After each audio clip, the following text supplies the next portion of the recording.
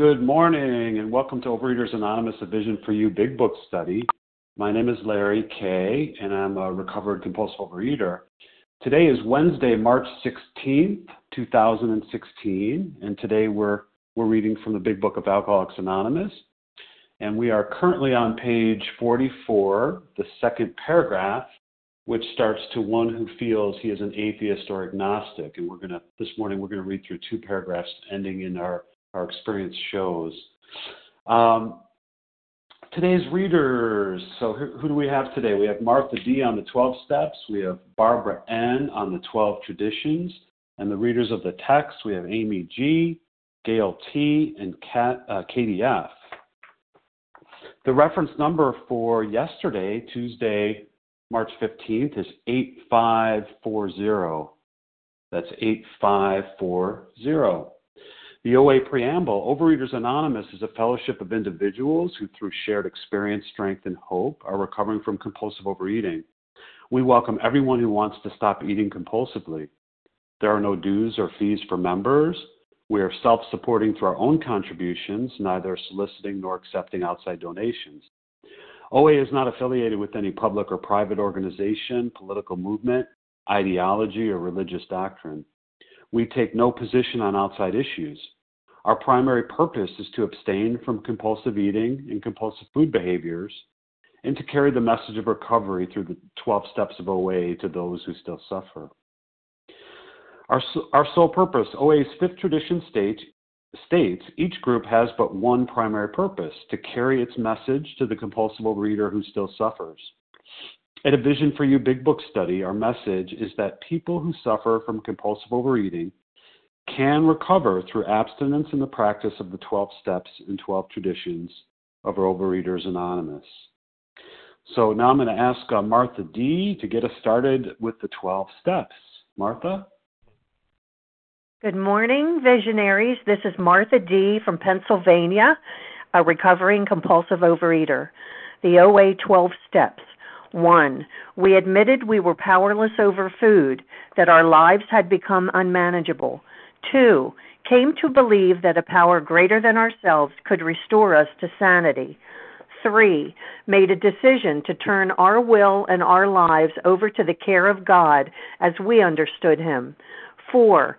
Made a searching and fearless moral inventory of ourselves. 5. Admitted to God, to ourselves, and to another human being the exact nature of our wrongs. 6. We're entirely ready to have God remove all these defects of character. 7. Humbly asked Him to remove our shortcomings. 8. Made a list of all persons we had harmed and became willing to make amends to them all.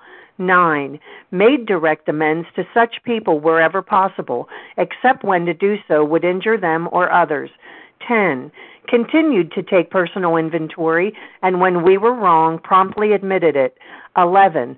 Sought through prayer and meditation to improve our conscious contact with God as we understood Him, praying only for knowledge of His will for us and the power to carry that out. 12. Having had a spiritual awakening as the result of these steps, we tried to carry this message to compulsive overeaters and to practice these principles in all our affairs. Thank you for letting me do service, and I pass. Thank you, Martha. Okay, now I will ask Barbara N. to read the 12 traditions.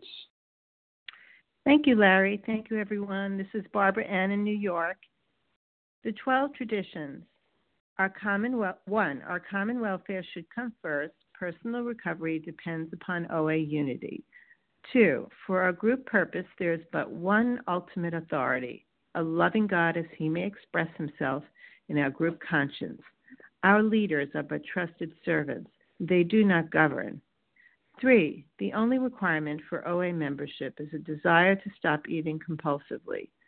4, each group should be autonomous except in matters affecting other groups or OA as a whole. 5, each group has but one primary purpose, to carry its message to the compulsive overeater who still suffers.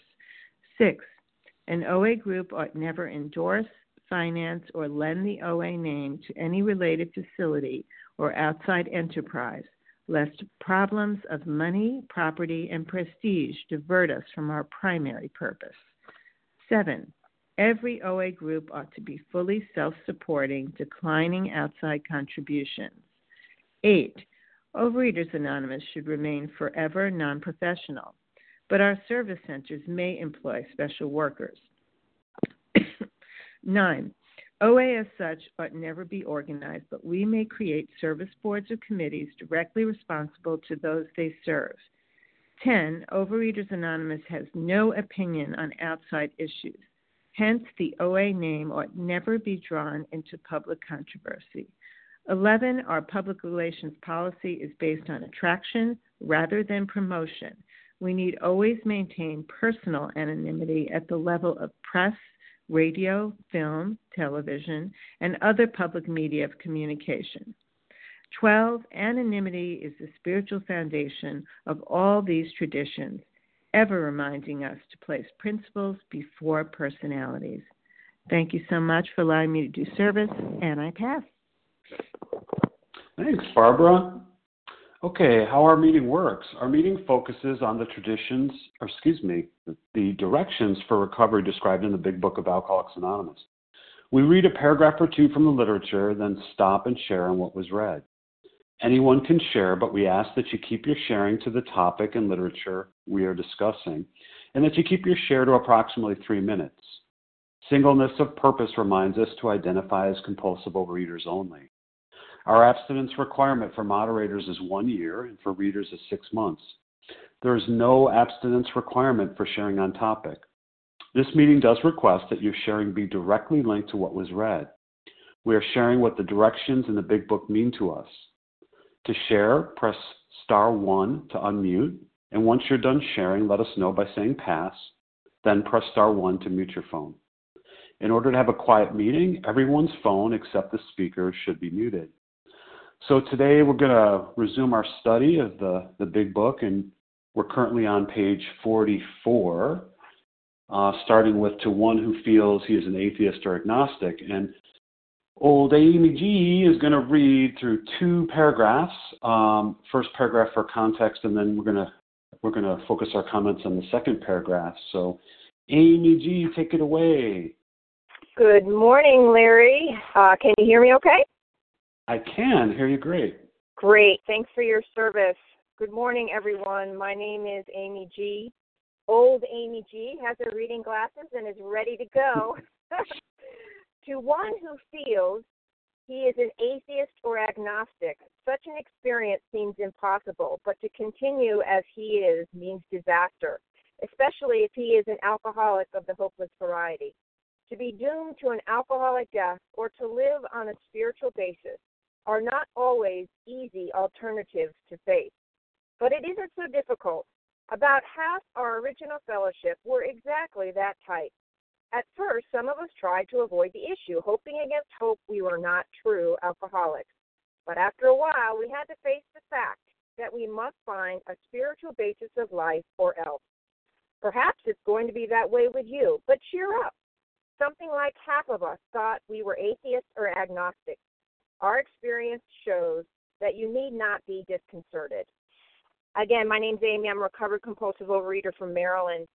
What strikes me today in these paragraphs are a couple things. You know, it says here about half of our original fellowship were exactly that type. I mean, what chapter are we in? Chapter 2, we agnostics. And, you know, they're not speaking just from theory here. These are the first 100 who have recovered. And they're saying about half of our original, and it also says down here, half of us thought we were atheists or agnostics, our experience. And to me, that's the key. This is not theory. This is something that they've experienced, over half of them. And they are so sure that they're telling us in this paragraph to cheer up.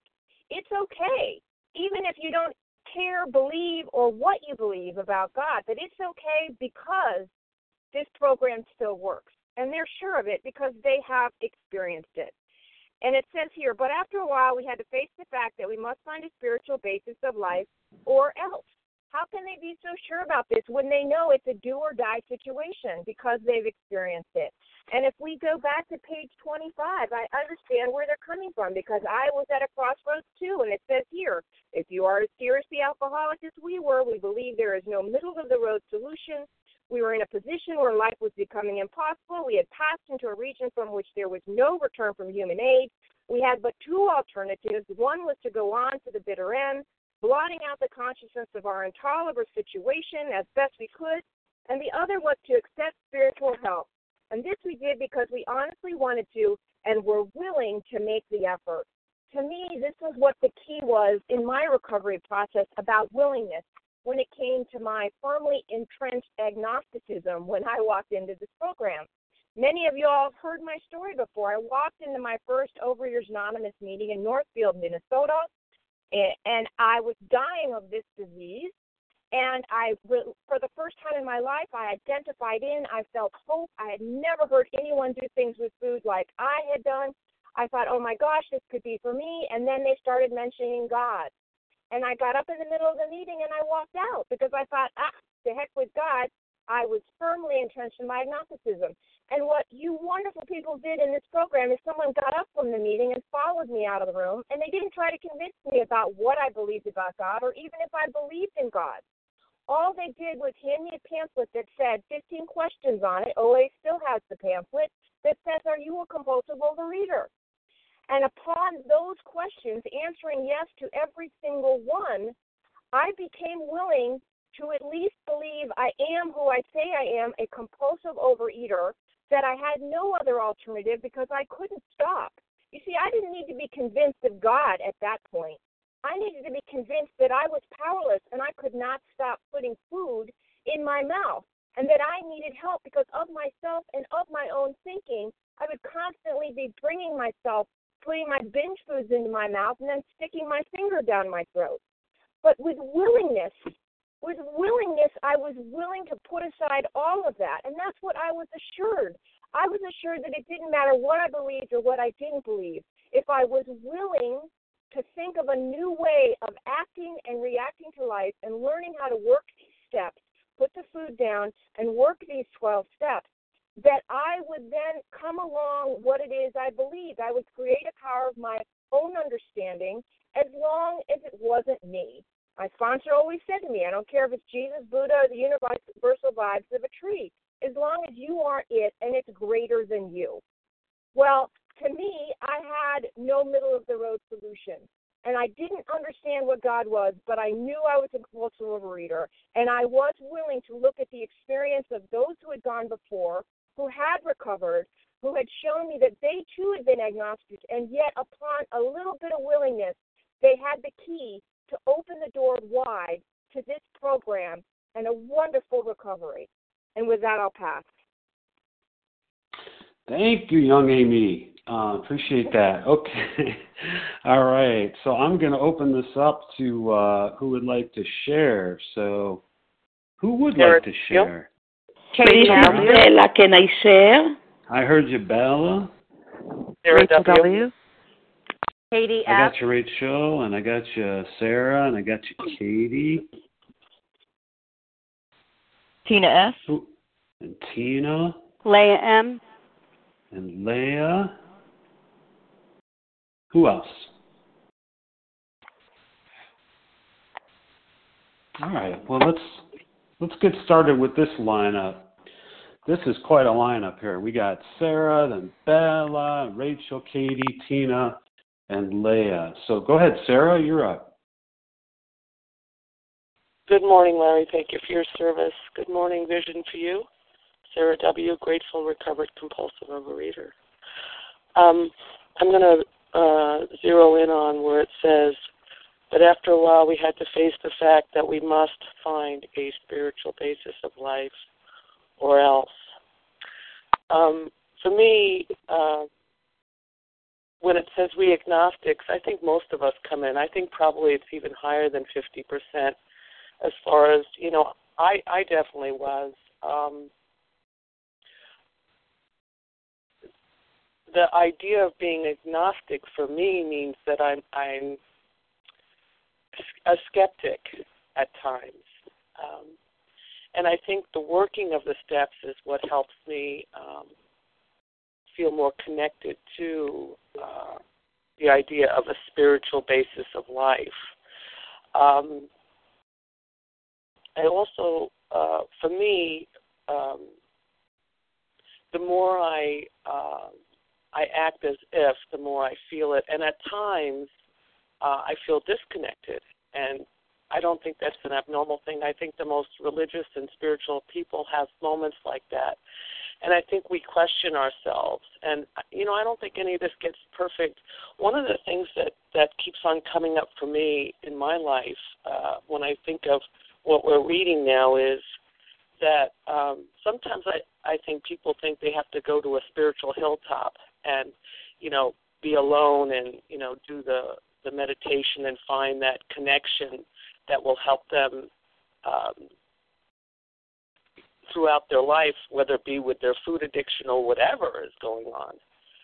For me, I think a lot of times it comes through other people, the connection with the other person, whenever two or more are gathered type of a thing.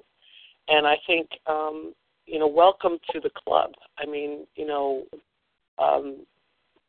we're all here because we're not all there. Nobody gets to a place where they're above other people. We're all looking eye to eye, and we get to the vulnerability that when we state that, I have this problem. When I pick up that first bite, I either can't put it down or I continue to pick it up again after I've stopped, is, membership to the club. And the idea that we've tried and tried all these different methods and it hasn't worked, and that now we have this membership that we're all working towards the same goal, to have a sane and happy and useful life that doesn't include the obsession with food constantly. And what a beautiful way that we get to live. And I like that it does say the word must. We must find a spiritual basis. But I don't believe that means perfection. I really believe that it's working towards, and through the steps is where I'm going to get more of that. And I just would like to end with the idea that the spiritual principle behind the second step being came to believe that a power greater than myself could restore me to sanity. The spiritual principle is hope.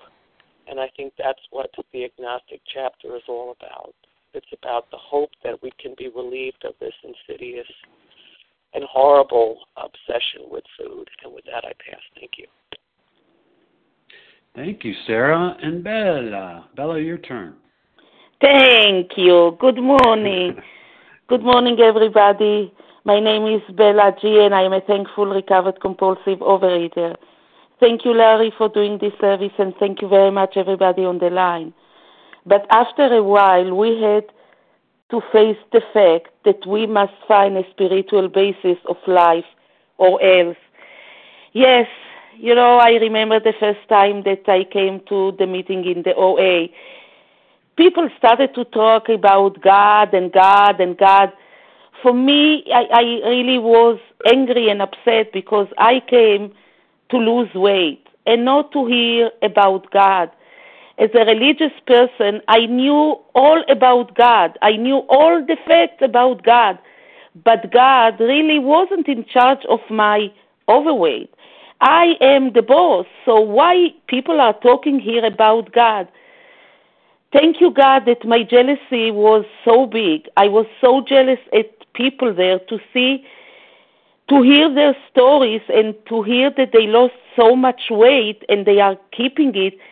And I was so jealous that I said, oh, okay, it doesn't matter. People are talking about God. It really makes nonsense. But you know what? I want so much to lose weight that I will stay here. Thank you, God. Thank you, God, that I stay there. Because as I was learning the steps and as I started to live the steps, yes, I realized that my beliefs are not right. I did believe that I am the driver and I am driving my life, not in the food areas only. I believe that I can manage my life. And it was a wrong belief because I couldn't manage my life. I didn't know how to make healthy relationship, not with myself, not with the people around me. And thank you, God. Thank you, God. Now I know that, yes, I need to have a spiritual connection. And today I choose to be connected to a higher power, to a loving and accepting power. And yes, by living the steps, I realized that my beliefs about God before the program weren't right. And today I have a different belief regarding God. Today I believe God accepts me and loves me. And yes, today I accept that I am powerless. And I have the hope. And I live in a hope that, my recovery is not food. My recovery is to be accepted by a higher power. Thank you for letting me share, and I pass. Thank you, Bella. Okay, we have Rachel next, followed by Katie. Rachel, it's your turn. Good morning, Larry. This is Rachel W. Good morning, everyone. This is Rachel W., recovered compulsive overeater calling from New York. I'm getting a message here, with the title of the chapter, which is We Agnostics, and then in this paragraph, it says twice. It says about half our original fellowship. It mentions that they were exactly of that type, and then later on, it says again, something like half of us thought we were atheists. The message that this is a we program, the message that we do this together is screaming at me. It's like the way to step 2 and the way to any success in my program is when I reach out to other people, and is by coming to a point where I can use this fellowship and reach out. So we're being encouraged not to do this alone. And I know for me, anybody that's new on the line that's hearing a lot of spiritual or, God talk and may not be as comfortable with it. But I'll tell you, as much as I identify in with the problems of this book, the horrific state of mind and body that I can get to with my disease, is as much as I need to identify into the solution as well. Yes, this has to be a nuclear recovery. The way I was eating wasn't even animalistic. It was like sub-animal. It was like animals don't binge. I was at a point where I was misusing every gift of God I ever had in terms of trying to control my eating in my life. And so that solution had to be to seek a higher power, something else besides me. And I know for myself, getting in touch with that higher power started with getting in touch with the fellowship and reaching out to other people. And I just want to end off in the 12 and 12. It says on page 33, it says, Step 2 is the rallying point for us all. Whether agnostic, atheist, or former believer, we can stand together on this step. True humility and an open mind can lead us to faith, and every meeting is an assurance that God will restore sanity if we rightly relate ourselves to Him. And with that, I pass. Thank you. Thank you, Rachel. Okay, so we have Katie next, and Tina, you're on deck. Katie? Good morning. This is Katie F., a recovered compulsive overeater in Virginia. And I just love these paragraphs. But after a while, we had to face the fact that we must find a spiritual basis of life or else. And, I, too, like others, had not ever called myself atheist or agnostic. But what I did was identify out. I had an excuse. I had a reason why my situation was different. And I know that I feel like I've said this 1,000 times on this line, but, it's that open mind. It's that closed mind. It's that lack of willingness. It's that lack of honesty that kept me going back to the food because I didn't believe you. I didn't believe that you and whoever you were actually were telling me the truth and that it would get better. I thought that this was as good as it was going to get, that I was going to be, able to stay abstinent here and there, which is what I had done for years in these rooms. I would stay abstinent for a few weeks or a few months, and then would try to rest on my laurels and not continue whatever it was I had been doing. And I had to get to a point of desperation, which for me meant binging and wanting to kill myself, wanting to muster up the courage to drive off the road. That was my solution. That was what I thought was going to be the best for me. And, I had to be willing to say, you know what? I've got this spiritual way of living, but it's not working for me. I need to listen to you and do whatever you're telling me to do. And that willingness came, when I wasn't expecting it. I didn't think that I was going to get abstinent the day I got abstinent. I didn't think I was going to stay abstinent for, decades. I didn't think I would ever lose my weight and stay at a normal-sized body for decades. I didn't think I'd ever do any of the things that I've done in recovery. And that's where I needed to be. I needed to be at a place of surrender where my best thinking was shut down. And I'm so grateful that God gave me that little inkling of willingness to shut my mouth and open my ears. And with that, I'll pass. Thanks, Katie. Okay, now batting Tina, and then Leah, you're on deck. Tina? Thanks, Larry, for your service. Tina S., compulsive eater, anorexic in Florida, and wow, some powerful stuff here. I first came to Overeaters Anonymous in 1987, and my abstinent date is 1999. And I also am in another 12-step program, and I love what it talks about. At first, some of us tried to avoid the issue, hoping against hope we were not true alcoholics. And that was me. I fit in that category. And, I kind of was like, okay, I'm an alcoholic. I can take that, but I'm certainly not a compulsive overeater. I'm certainly not a compulsive overeater. And then it talks about, we had to face the fact that we must find a spiritual basis of life. I had to face the facts, indisputable cases of my own, that's what I was, and that the only way out was a spiritual basis of life. And I didn't come here for that, but that is certainly what I did. And God continues to be my source, and the 12 steps continue to be my channel. The experience of the first 100, that let me relate and identify, and it gives me a solution. And I love what it talks about, so I need not be disconcerted. So I don't have to be unsettled. I continue the path one day at a time, no matter what. I don't have to pick up the food, and with that, I pass. Thanks. God bless you to whoever sneezed. Okay, so thank you, Tina. And Leah M., you're up. Thanks so much, Larry. But after a while, we had to face the fact that we must find a spiritual basis of life or else. I like the tone of that, but after a while, after getting beat to a pulp by this disease, the reality is that my life was deteriorating faster than I could lower my standards. I was sick of living in a tortured way of life. I mean, it was absolutely torture being in compulsive overeating. That was my personal experience. I was sick of living, and I was scared to die.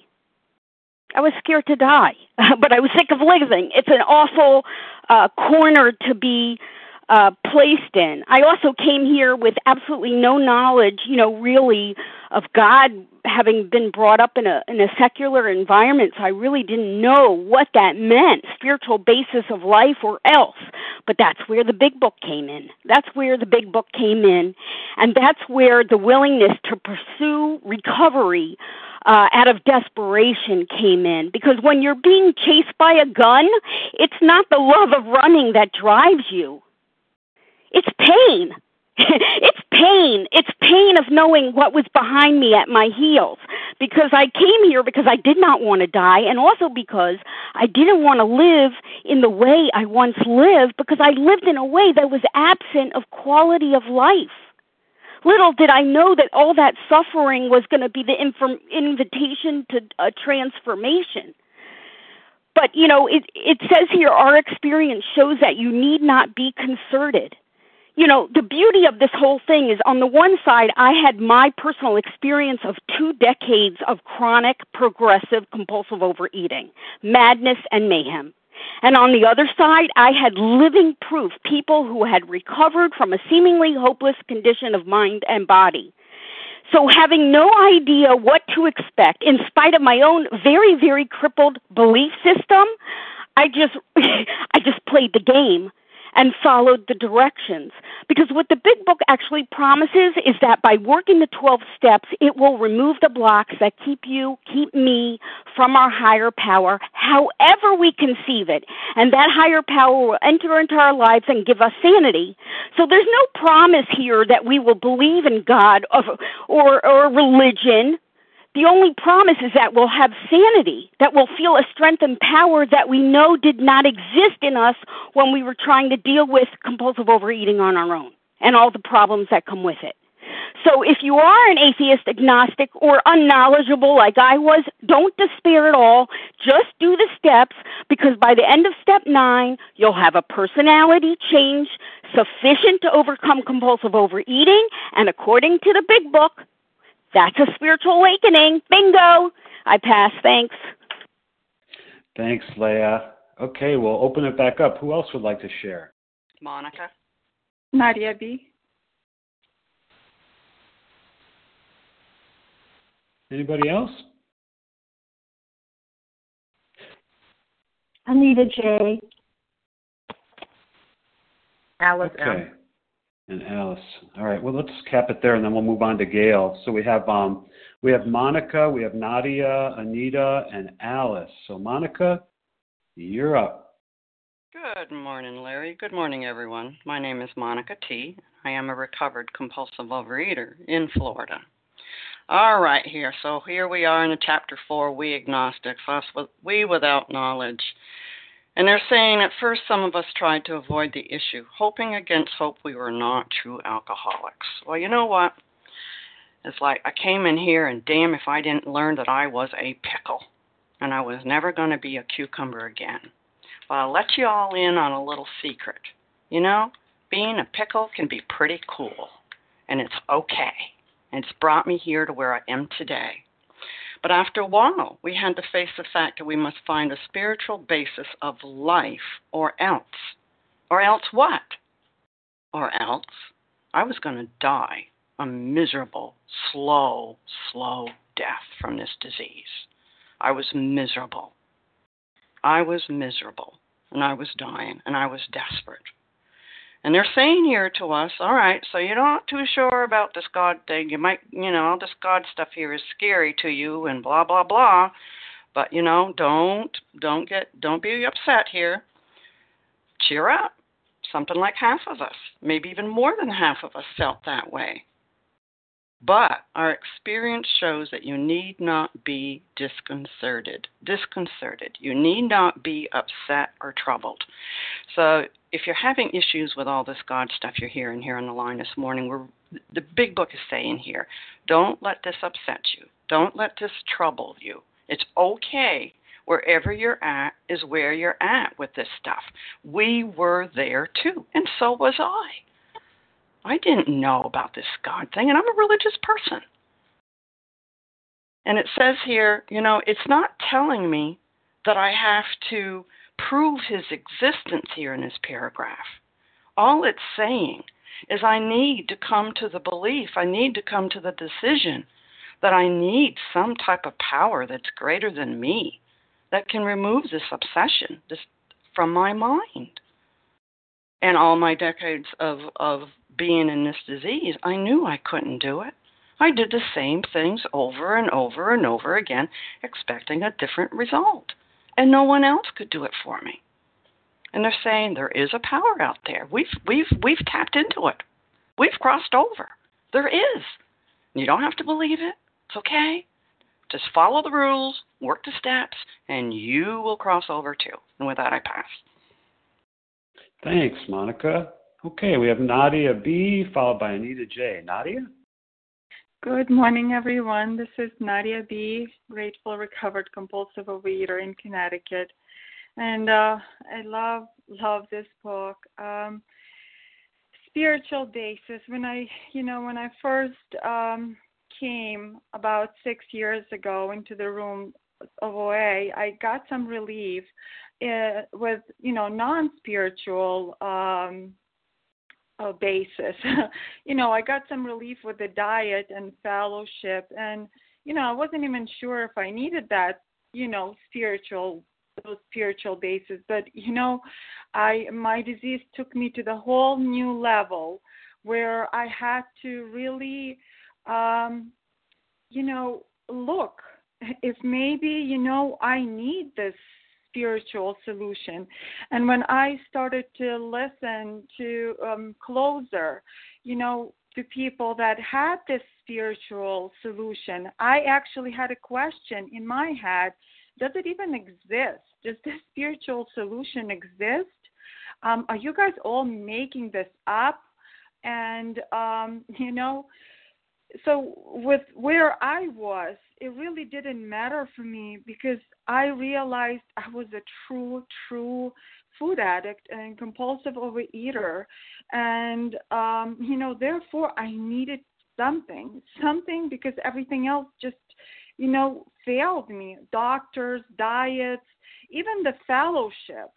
So I needed something else. And like it says here, we must find a spiritual basis of life. And despite the fact that I didn't even understand it, despite the fact that I had to trust that you fellows were telling me the truth, that existed at the end of this, step process. And perhaps it's going to be the way for me to find relief from my disease. And as a matter of fact, it just happened to me. And I realized today that it truly exists. And maybe, it's not something that I can touch or something that I can, physically feel, but I know it exists today. And, it did solve my eating problem and a lot of my life problems. And with that, I'll pass. Thank you, Nadia. Okay, we have Anita J., followed by Alice. Anita, you're up. Thank you very much. Thank you very much, Larry, for your service and all those who have shared so far. This is Anita J., a recovered compulsive overeater out in Massachusetts. I have been in this program a long time with twists and turns and bends, but I've never forgotten my first meeting. It was in the room where I used to weigh people and try to tell them what to do. So you know where that ended. I won't go into it. But it really smashed some ideas the moment I walked in, because first of all, the only piece of literature back then, there was a big book. And that was Smash number 1, which I thought I was better than my mother, who needed that big book and never had it. But the other one, the big one, was the woman up giving her story. It was that kind of a meeting, and she talked about God. Now, I didn't come in as agnostic or atheist. I came in as disillusioned. I came in as someone who threw the baby out with the bathwater. Sorry, higher power, to call you the baby. But the point is, I had expectations. You know that word, if you've done the 4-step about yourself? When the minister had the affair, and I am a person with, a 2 and a 4-year-old, bright-eyed and starry-eyed and wanting to save the world, that was it. I couldn't keep going. I stopped going. It was just awful. But it was lonely out there. And so the point is, my conceptions of a higher power were so mixed up, and that was the first gift of OA, realigning me. And there were more, so many more.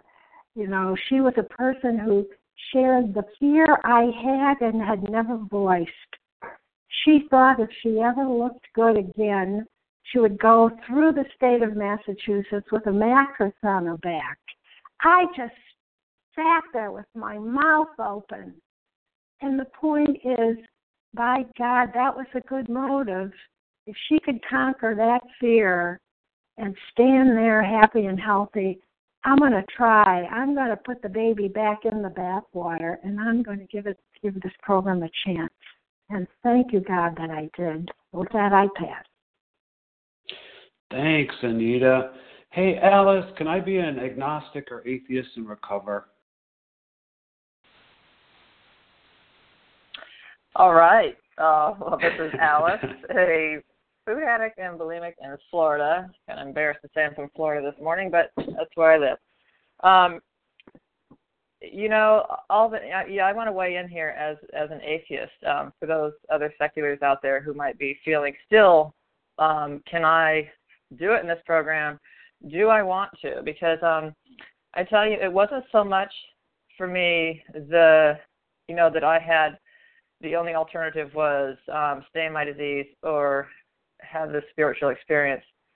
Difficulty for me was how could I face the it was kind of like secular phobia in the rooms, and I still feel that, but it's getting a little better in these rooms, and it wasn't for me. My atheism had nothing to do with my ability not to recover or not to work a spiritual program.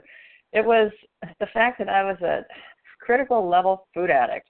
That's what was blocking me from everything. It was just my whole addict thinking. It had nothing to do, and still has nothing to do with where I stand in terms of, do I believe in God? Do I not believe in God? That's just a moot point for me. For me, to live on a spiritual basis, it was a choice. Okay, you can figure out how to work this 12-step program in these rooms, or you can try to figure this out on your own, and I haven't been doing so well with that. So for me, the spiritual way was and is practicing these principles, of humility, honesty, self-honesty mainly, compassion, tolerance, acceptance, self-examination. That is the spiritual life for me today. I consider myself a spiritual atheist. I'll be, quite frank, this chapter to me is very disparaging to atheists and agnostics. It just is. It wasn't written by an agnostic. And we get help from food addicts that were food addicts and that live the same life we do. And that's the people I listen to. And on matters of agnosticism and atheism in the program, I don't anymore listen to the feedback or advice from those that are not. In terms of all this, I get my support from a group of people that has walked this path too, the secular path in the rooms, because I need to be able to do this. And, it says our experience shows that, let's see, perhaps it's going to be that way with you. Cheer up, something like half of us thought we were atheists or agnostics. A statement like that, half of us were, that's that kind of conversion language there. It's like, no, maybe as much as half of us are. We're just kind of still in the closet because of judgment that I do feel. But luckily, like I said, I have another fellowship, within the fellowship that helps me through all that, because I need to be in these rooms, and I do live on a spiritual basis. And, our experience shows that you need not be disconcerted. And that means, bewildered or upset or agitated or dismayed. And, my first meeting I was. And for a lot of different reasons, nothing to do with the steps. It was just how it was presented, that it's a one-way deal with this whole God thing. And I'm so glad that things are changing now. And that's not even the way Bill W. wanted it to be. And he wrote articles later on that, that approach was harmful and fatal to many that didn't come into these realms because of that. So I'm glad today that I'm standing in the principle of courage and being able to say, this can be done, whether you're agnostic, atheist, Mohammedan, anything. We're all inclusive. And I'm just glad that I'm living on a spiritual basis today. And with that, I'll pass. Thank you. Thank you so much, Alice. Appreciate that. Okay, we're going to move on, and Gail T. is going to read the last paragraph on page 44. Gail? Thank you, Larry. This is Gail T. in Texas. If a mere code of morals or a better philosophy of life were sufficient to overcome alcoholism, many of us would have recovered long ago. But we found that such codes and philosophies did not save us. Can you hear me okay? I'm getting a lot of static. Larry? I can. Yeah, I can. Let me, Leah, would you be kind enough to clear the line, and then Gail, you can come back in if you would do that. Okay. Hold on one moment.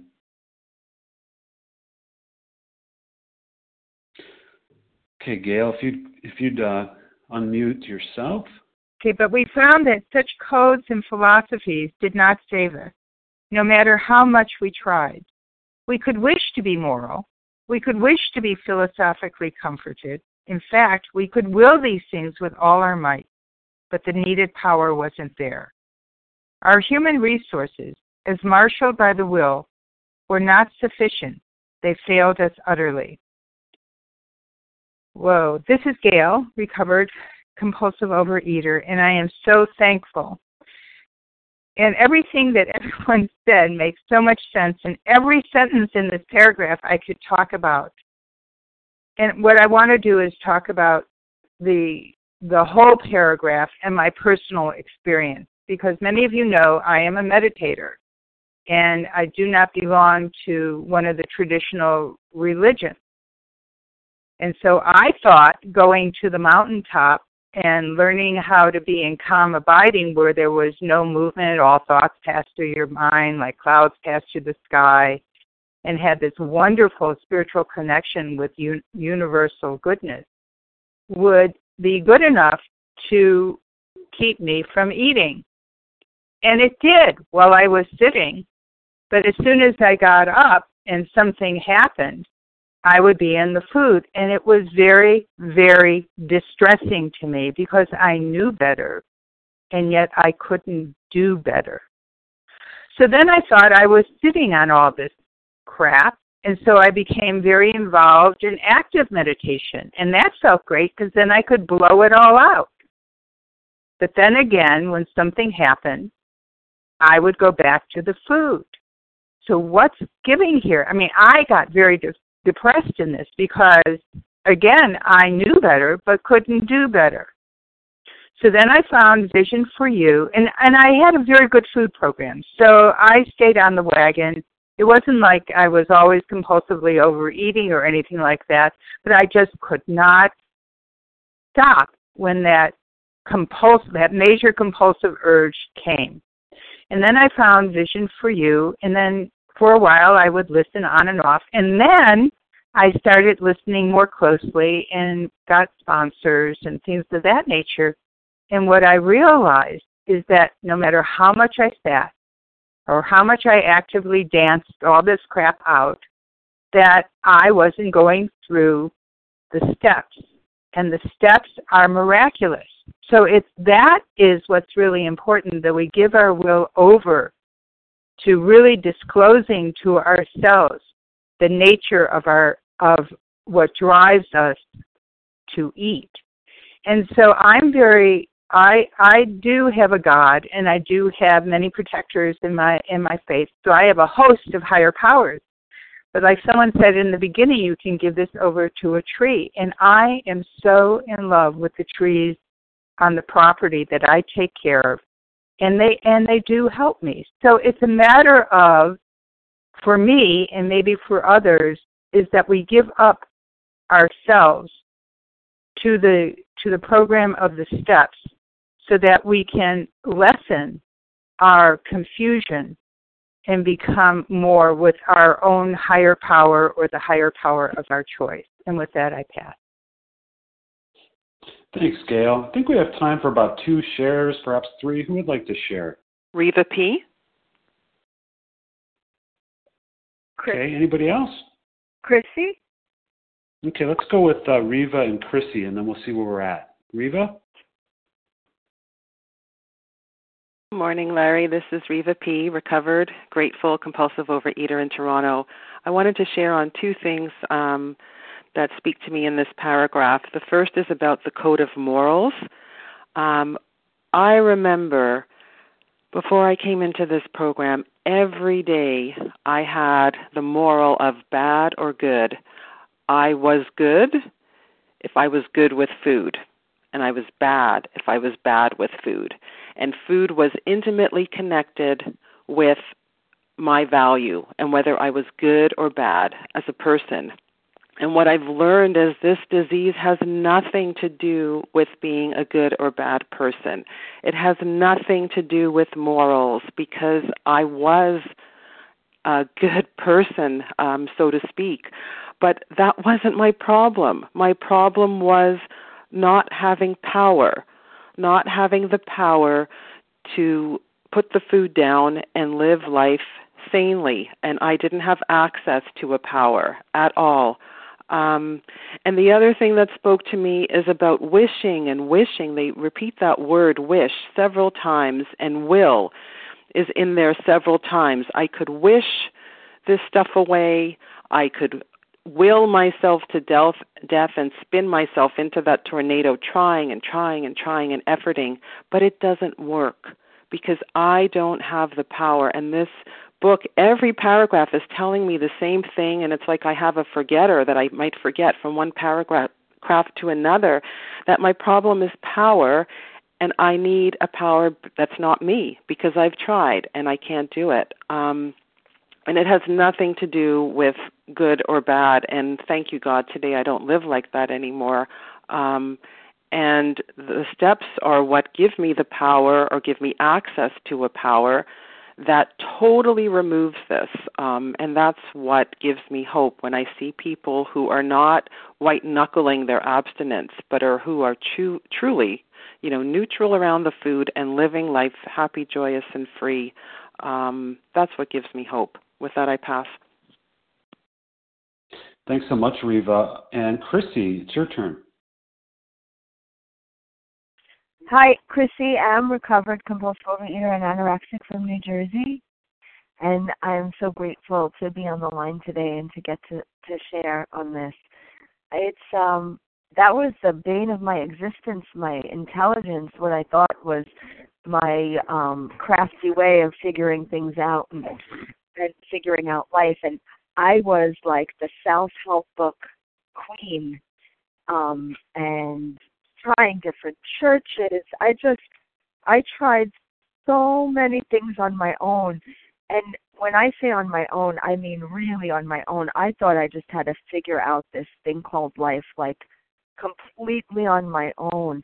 And the first time I went to an OA meeting, I went to a face-to-face OA meeting, and then I quickly got into another 12-step program. But the first couple of OA meetings I went to, I could not believe that people were dealing with the same problem that I was dealing with, and they had found a way to deal with it, and it was 100% inclusive of each other.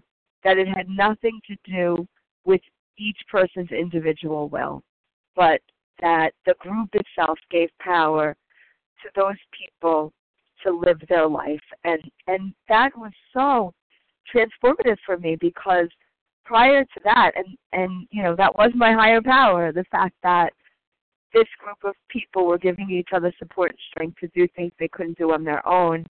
That was my first experience with a power greater than myself, and I'm so grateful for those beginning days and those miraculous epiphanies.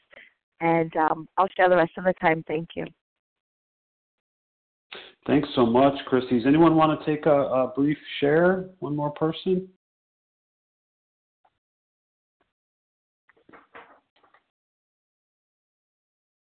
Okay. Morning, Larry. It's Linda D. in Connecticut. I'd like to share.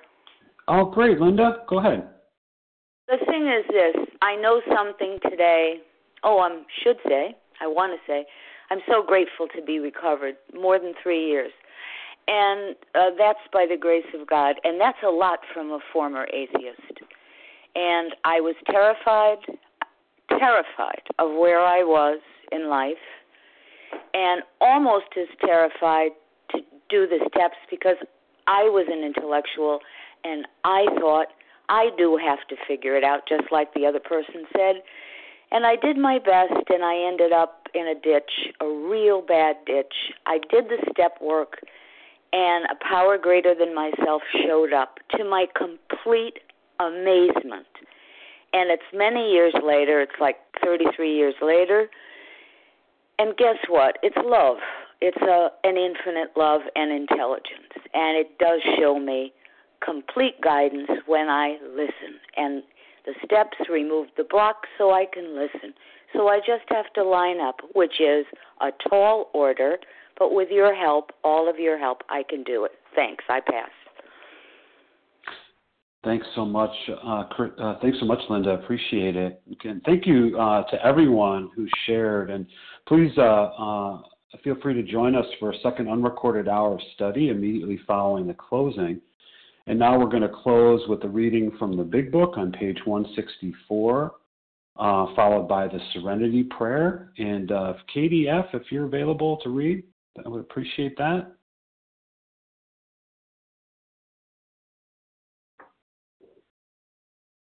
Okay, I'm sorry. I thought it was someone else. I'm right here. Thanks, Katie.